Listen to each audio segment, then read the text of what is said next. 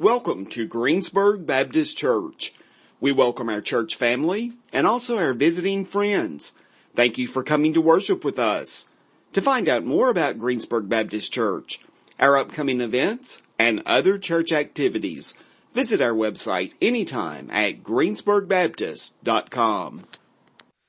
As I made my way out of the pew there for a moment, one of mine said to me, "What, Dad, no pep talk?" And I usually give a pep talk before I leave of honoring Mom and showing honor and just respect to God and His Word. And so anyway, no pep talk today, bro. So, but I hope and pray that this morning is not to diminish what we're going to share, but this is the greatest pep talk you'll ever hear.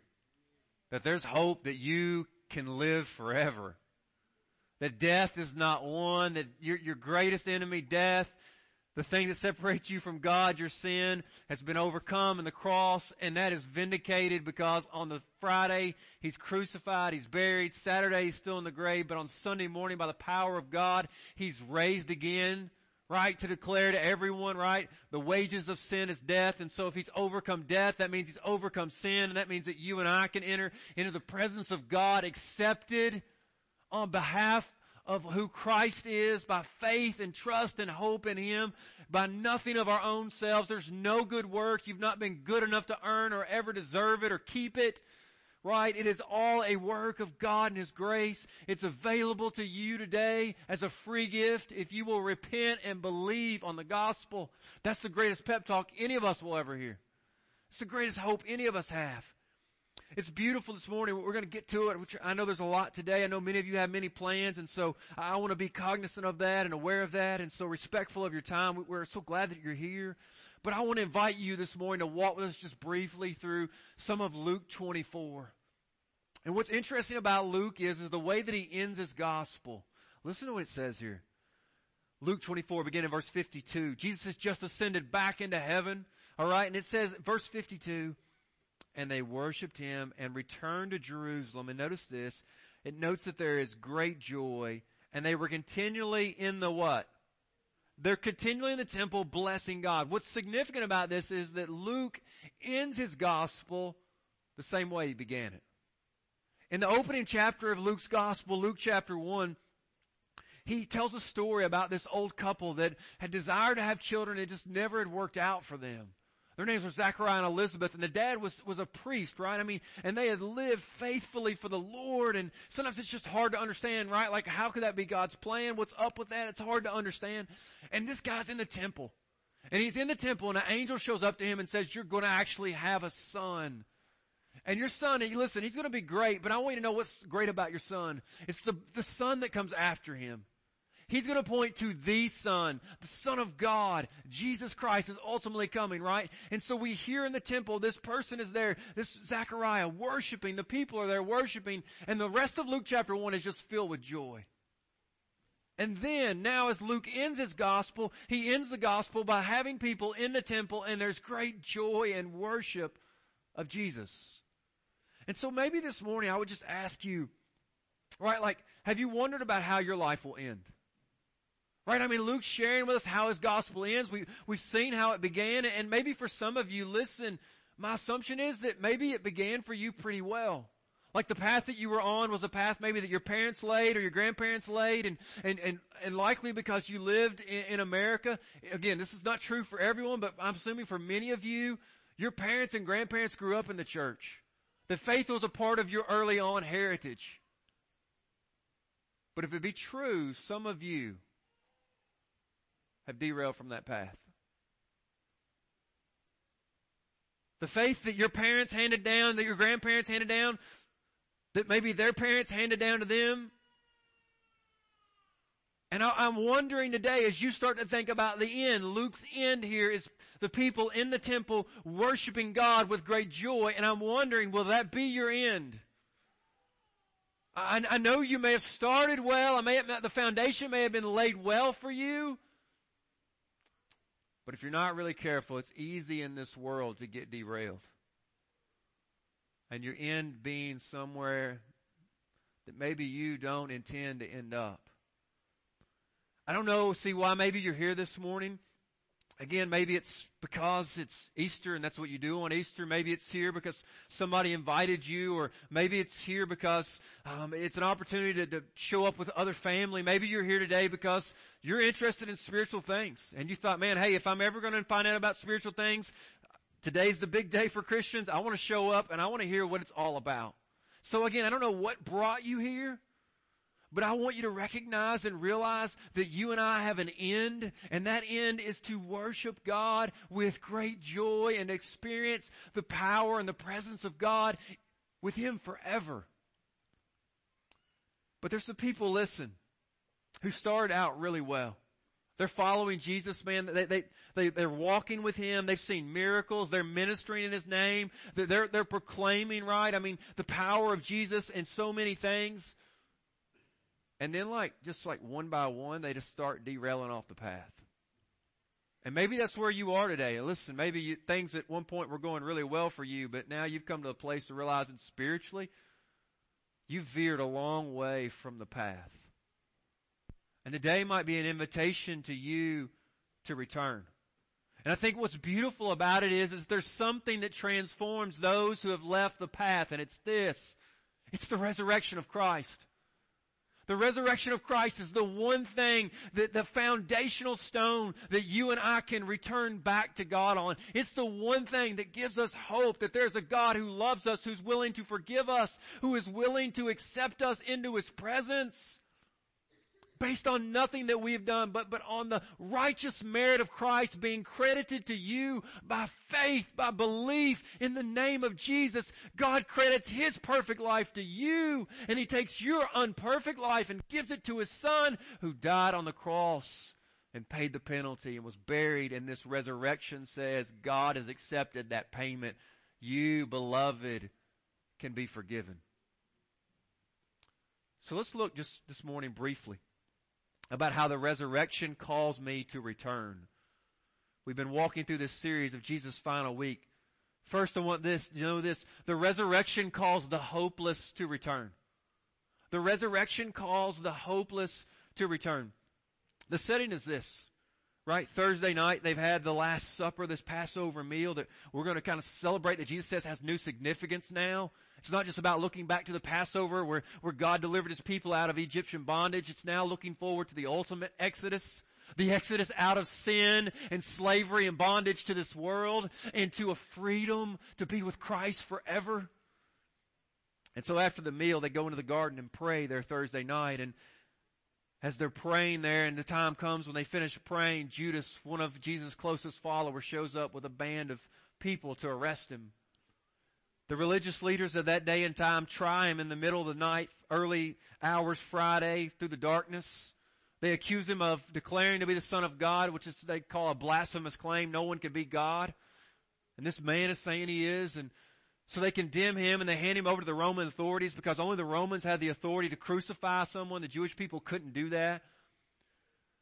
There's false witnesses that rise about, and he's mocked and he's jeered, and many things happen. Finally, this religious governor, or the Roman governor, Pilate, condemns Him to death. He gives the charge to have Him scourged and then taken to the cross and crucified. On the cross Friday, He'll die before sundown. They'll take Him down and they'll bury Him in the tomb. And by the time darkness hits Friday night, the Son of God, the one that they had set their hope in, is dead. Some of you feel that. Your hope's gone. But the story doesn't end there. And that's where Luke picks up, beginning in verse 2 of Luke 24. And they found, listen, this is Sunday morning, right? So He's crucified, buried on Friday. He's there Friday evening. He's there now Saturday. But Sunday morning they return back, the day after Passover, right? They are going back to the tomb where Jesus is buried. And it says they found the stone rolled away from the tomb. But when they went in, they did not find the body of the Lord Jesus. While they were perplexed about this, behold, 2 men stood by them in dazzling apparel. Verse 23 says these 2 men are who? Angels. And as they were frightened and bowed their faces to the ground, the men said to them, "Why do you seek the living among the dead? He is not here, but has risen. Remember how He told you while He was still in Galilee, the Son of Man must be delivered in the hands of sinful men and be crucified. And on the third day, what? Rise."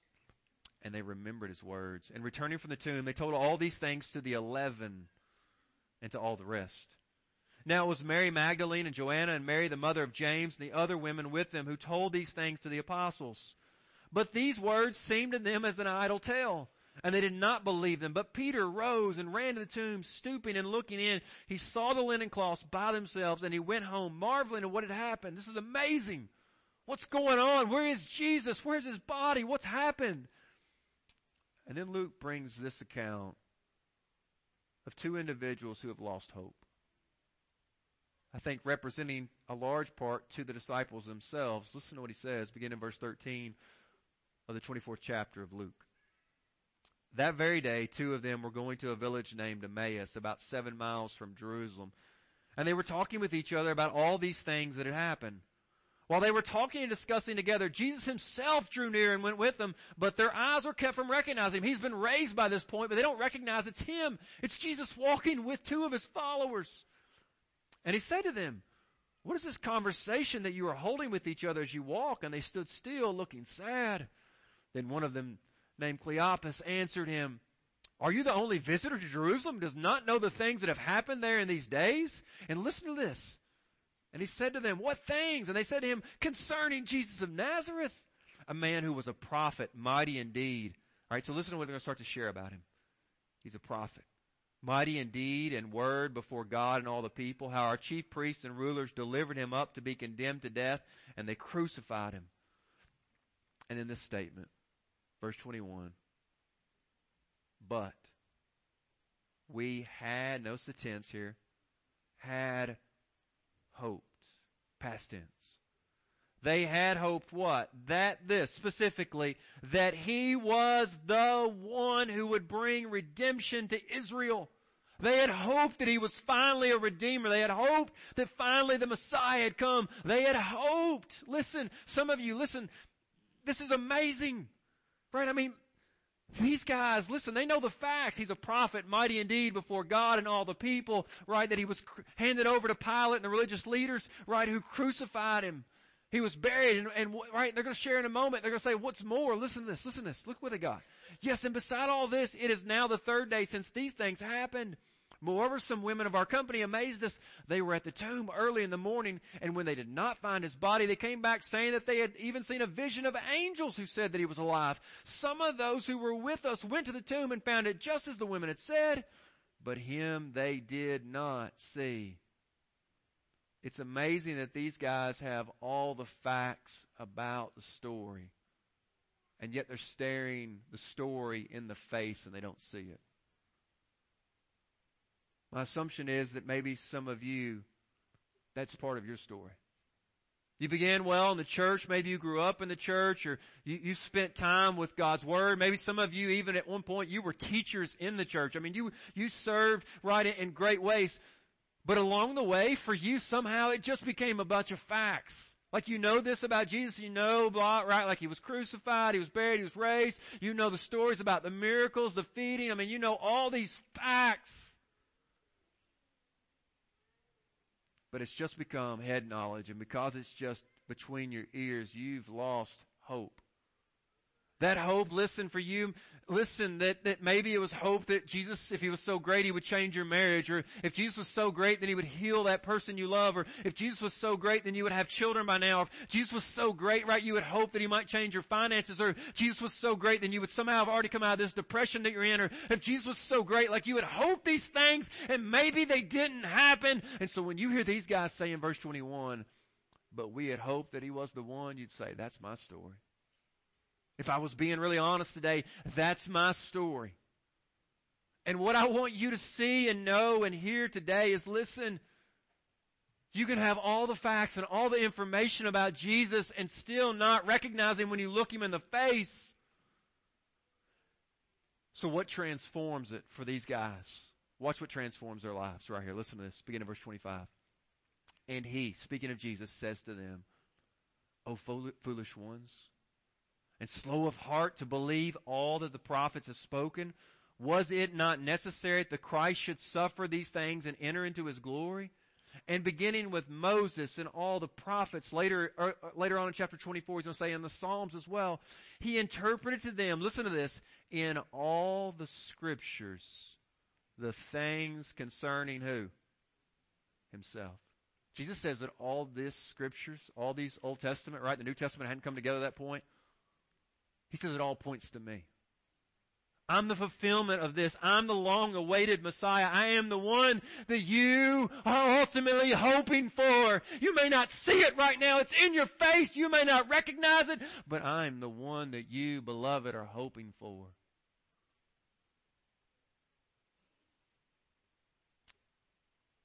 So they drew near to the village to which they were going. He acted as if he were going further, but they urged him strongly, saying, "Stay with us, for it is toward evening. The day is now far spent." So he went in to stay with them. When he was at table with them, he took the bread and blessed and broke it and gave it to them. And their eyes were what? Open. And the moment their eyes were open, they did what? They recognized him. Man, this morning, if our eyes would be open. Listen what happens here, verse 32. They said to each other, "Did not our hearts" what? The hearts are burning within us. Listen, how does this happen, right? He's going to say, wow, right? Two different things. It's going to help bring some clarity to this. Right? I hope you see this, all right? So it's not just like, oh, this is some guy making up things from what he thinks. No, this is what God's Word's saying. I'm trying to help you see it in God's Word.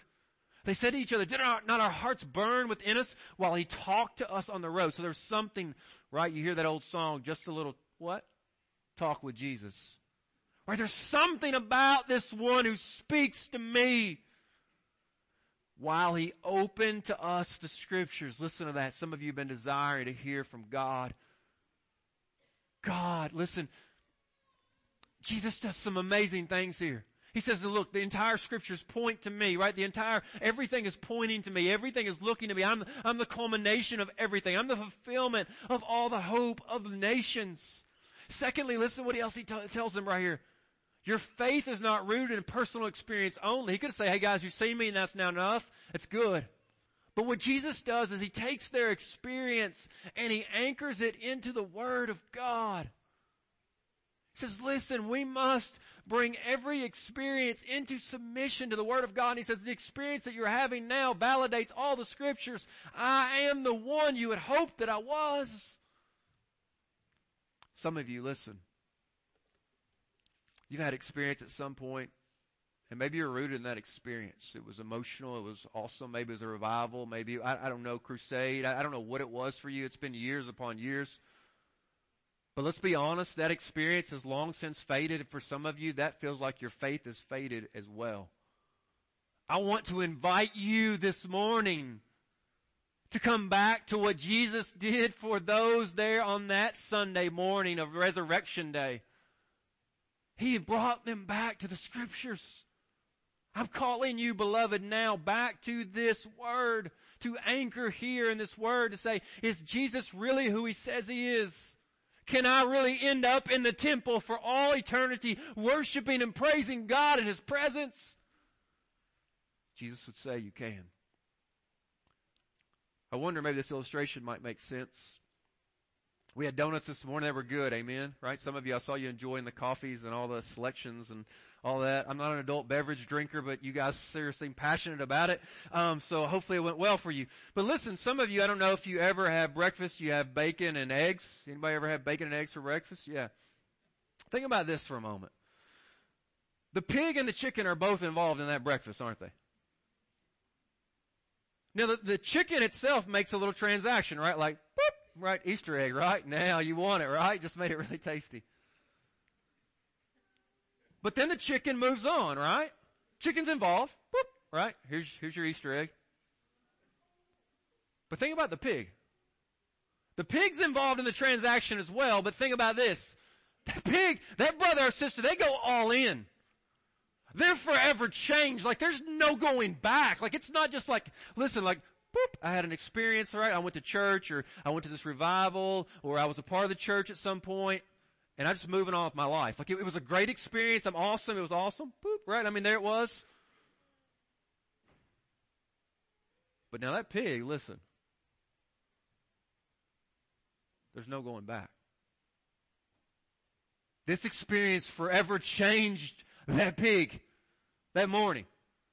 Like you don't see that pig walking around in the pig pen anymore. That pig, listen, it's over. There's something transforming about that. Listen, I wonder this morning, have you just had a little bit of the chicken and the egg, just a couple experiences here and there and there? I want to invite you to come and feast on the bacon of God, the very Lamb of God who can take away your sin and forever change you. Forever change you, beloved. It's transforming. So listen, because Jesus has come back from the dead, those who are without hope today can have hope. But there's not only those who are hopeless. The resurrection calls back the deniers to return. The resurrection calls the deniers. Listen to what happens in the text. And they rose that same hour from the table, right where Jesus has been recognized, and he vanishes. And they're like, our hearts burn within us. What are we going to do? We can't stay in Emmaus. Some of you, listen, you journeyed a long way and you can't stay there. There's something about this resurrection. There's something about this risen Christ, and it's calling you out of your Emmaus and back to Jerusalem, back to the cross, back to the tomb, back to maybe your biblical roots that your parents and grandparents laid for you. And some of you'd say, listen, I don't have that heritage. Well, praise God that he invites all people to come.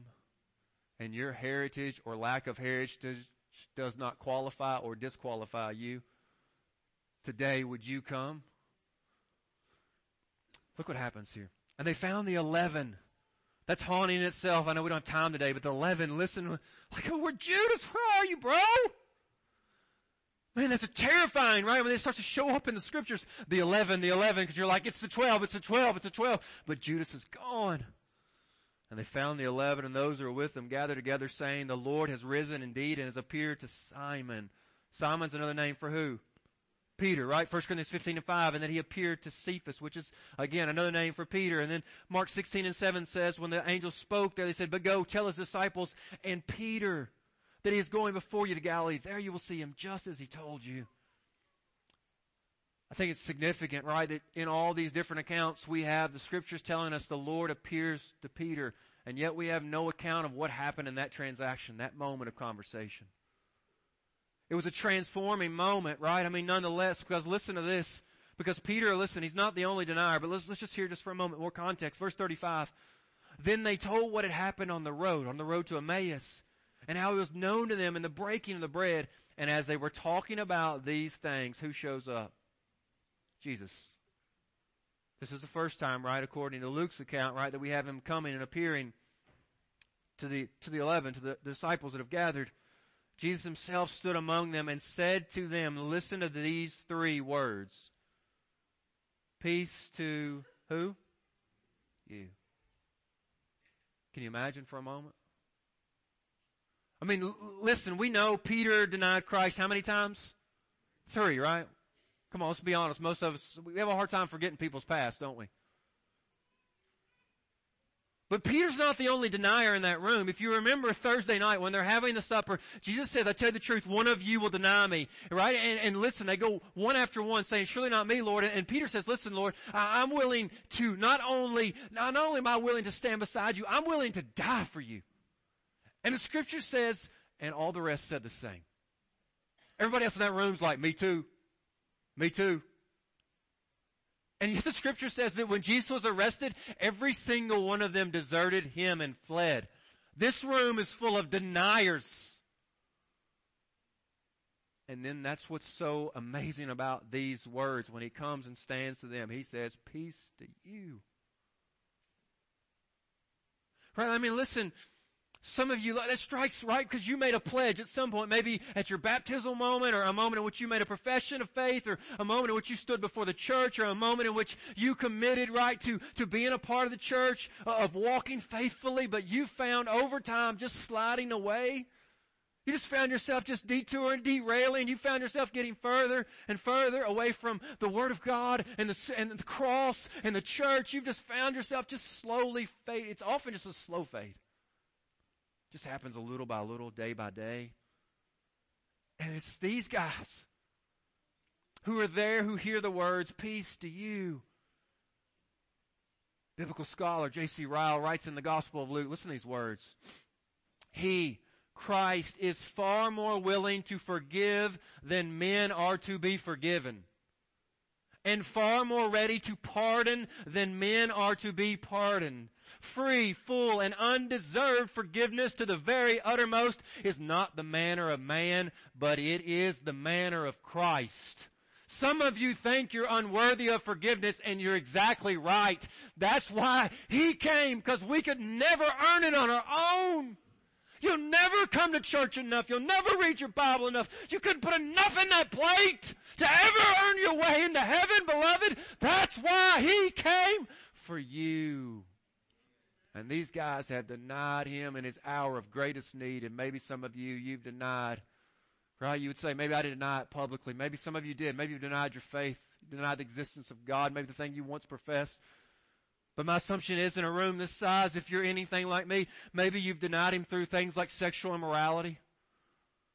Maybe you're denying Him by just going to the church, being a part of the church, denying Him by just refusing to spend time in His Word. Maybe you've just denied Him right again through just other things in your life. And here's the beautiful thing. Those that feel unworthy and undeserved, and you just feel like you won't let Him forgive you today. That's why He came. He says, peace to you today. Listen, hear that. You have denied Him. Hear this blessed Savior saying, peace to you. Peace to you. I know it's not the manner of men, but that is the manner of Christ. Peace to you. The resurrection return of Christ is not only about His return from the dead. Beloved, it's about your return. This is your story. This is the message of hope for you, that you can come back from what you thought was never able to come back from. You listen. Listen, some of you listen, you think about it. I mean, you think you can't undo what you've done in the past. You can't undo the fact that social media rant. You can't undo. Listen, some of you, your sin became public. Other people know about it. Just like Peter, they have a hard time forgetting. Not once, not twice, but 3 times. And yet, Christ's return says to you and I that you can return to, because that penalty for your sin and the shame and bondage that some of you have carried for a lot of years, that's been paid for. That's been paid for. It's forgiven. You are clean by the blood of the Lamb today. Do you see this? This is the best pep talk you're going to hear today, I promise. Not because it's my words, not because it's the words of a church. This is ultimately the Word of God to you. That you can come back and return because Christ returned. To the deniers here today, come back to the Father through the Son. It's beautiful, right? I mean, it's the hopeless. Those who had heard the good news but took off walking to Emmaus. They took a different path, right? But it was on that path. They're leaving. They're going, listen, they've heard about the resurrection and they're walking away, and some of you are there. And what's beautiful about this Jesus of grace and mercy, He's truthful, right? He says, oh, foolish ones, He speaks the truth. But He went and met them on the path. Some of you today, He's meeting you on the path. He's meeting you right now on the path. And you're fighting it. You're like, I'm not worthy of that. No way, no way. No way you let me come back. No. No, not me. Not someone like me. He said, I've come to you on the path today. I've come to you on the path today. I know you're walking a long way off. You're headed another direction. I know you've given up hope today. You've just thrown it in. I'm coming to you on the path today. And what's beautiful, listen, what's beautiful about Luke 24, 52 and 53, it's the hopeless.